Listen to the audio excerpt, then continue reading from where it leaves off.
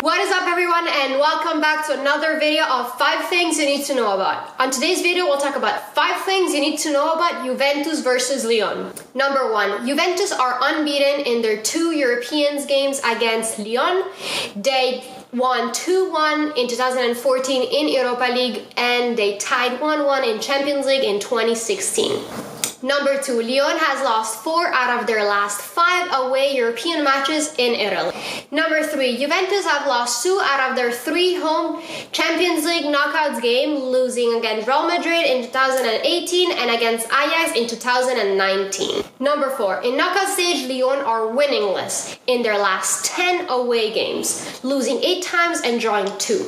And out of those 10 games, they were not able to score in 6 games. Number 5, Lyon have lost in the second leg 9 out of 10 Champions League knockout games, scoring only 5 goals and conceding 25 goals in those only 10 games.